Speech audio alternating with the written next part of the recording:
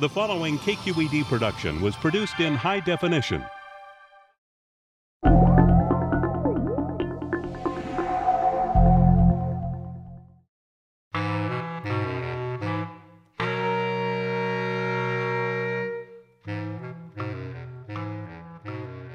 Wind turbines, the telephone, paint that repels water and dirt, Olympic swimming suits.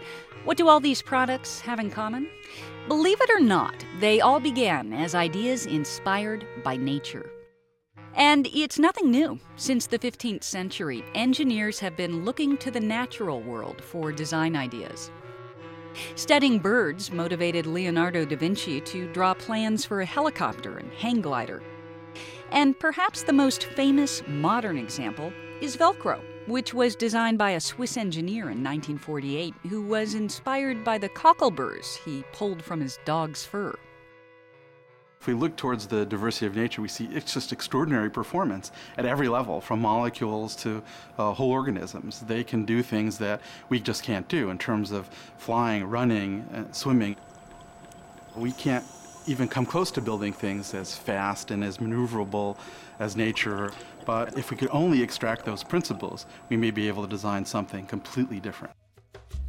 Nature's been coming up with new designs through millions of years of gene mutations, but only over the last few decades have humans become sophisticated enough to draw on nature's elegantly evolved solutions and apply them to create significant man-made innovations. And as our human technologies take on more of the characteristics of nature, nature becomes a lot better teacher.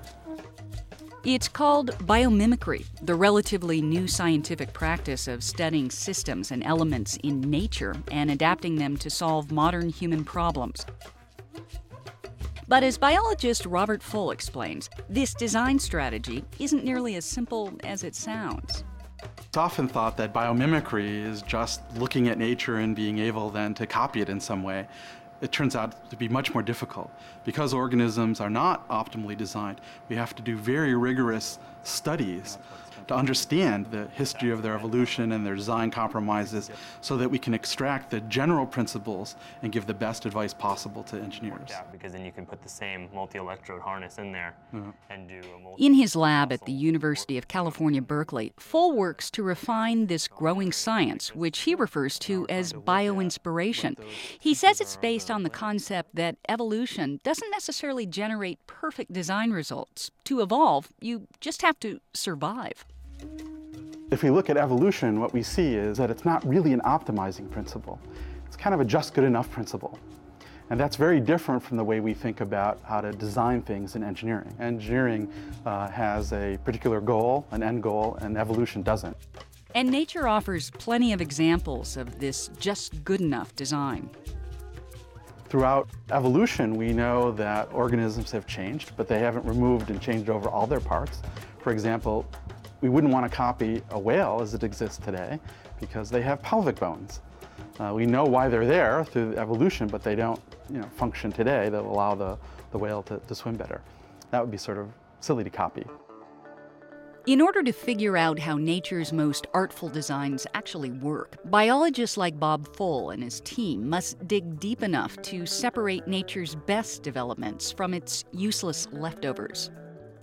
For example, we wanted to know how things could climb. And so we picked the gecko. They're spectacularly good at that, and we didn't know why. They can run up a wall at a meter a second and take 30 steps in that 1 second and pull their toes off in milliseconds, thousandths of a second, and we didn't know how they could do that. So we zoomed in on the toes, and what we found is the toes have these leaf-like structures with millions of hairs that kind of look like a rug. And each individual hair has the worst case of split ends possible, so 100 to 1,000 split ends. And it's those tiny little tips, those little split ends, that get very close to the surface. And they stick not by glue or by suction or like Velcro, but they actually stick by intermolecular forces alone. It's one thing to observe the design of a gecko's foot, and another to make a working model. In 1998, Bob Full partnered with UC Berkeley engineering professor Ron Fearing to help move his diverse biological research into the realm of human engineering. It took us 3 months to figure out how to get a gecko hair to adhere.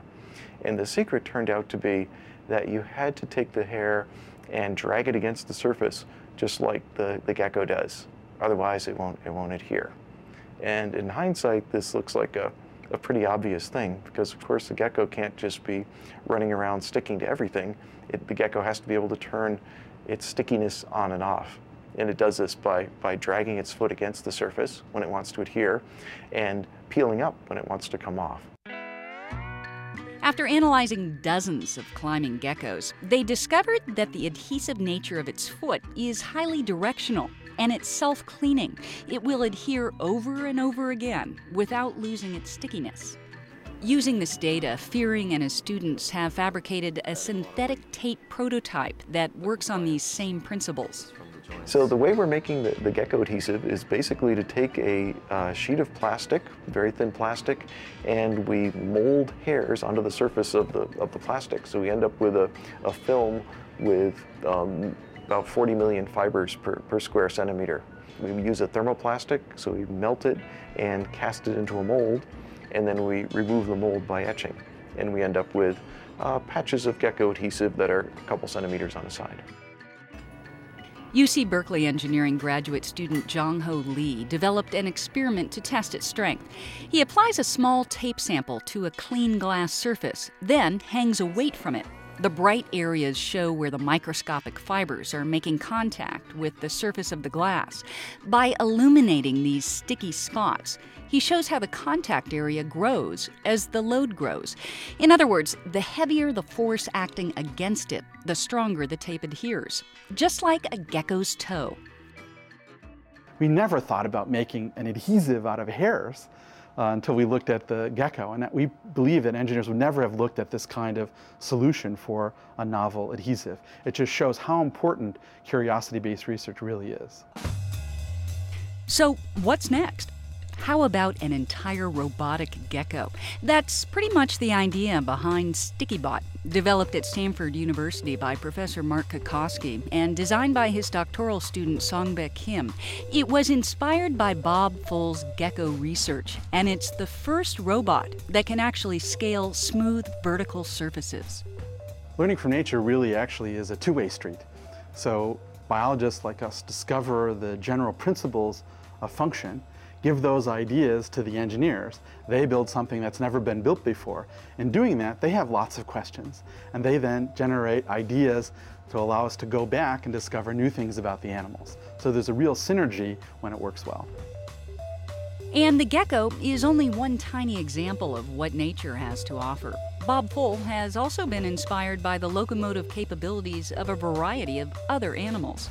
His work has led to the design of remarkable robots, creatures with surprisingly organic capabilities. Our work on cockroaches and other diverse-legged animals allowed us to look at the general principles about how legs are built, and that led to the incredible running robot Rex. Well, this is Rex's cousin, RespondBot. So Rex's cousin can go over incredibly difficult terrain, so very rough, and the way it does it is it uses its springy legs to sort of bounce back, forth, and it does so in a way that it tends to stabilize itself.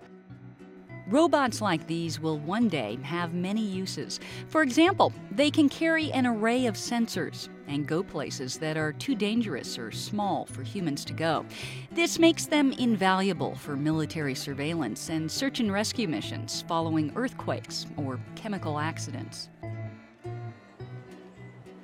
Full's overwhelming success at breaking down the wall between biology and engineering led him to found the Center for Interdisciplinary Bioinspiration in Education and Research, or CYBER, at UC Berkeley. The center's goal is to train young scientists from different disciplines to collaborate with each other early on in their careers.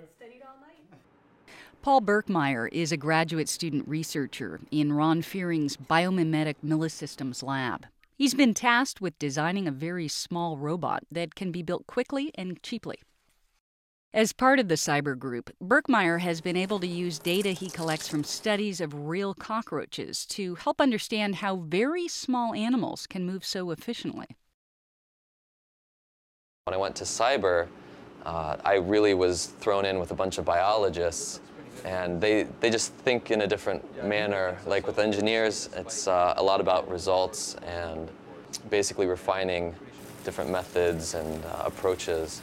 But with biology, it's coming up with a brand new hypothesis and trying to validate that through testing. So it gave me a very different approach to how to solve problems.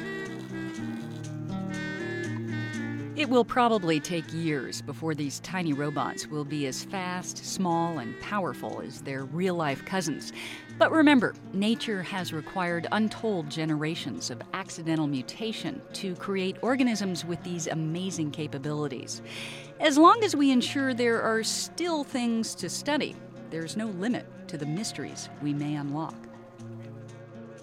Clearly, diversity enables discovery. When we look at this incredible library of design ideas sitting out there in nature, we see something that is truly extraordinary. If we can keep those organisms alive, if we can preserve their environment, then it's possible we can extract their secrets to benefit us, other organisms, and our environment. Keep Quest free. Discover more and donate at kqed.org/quest.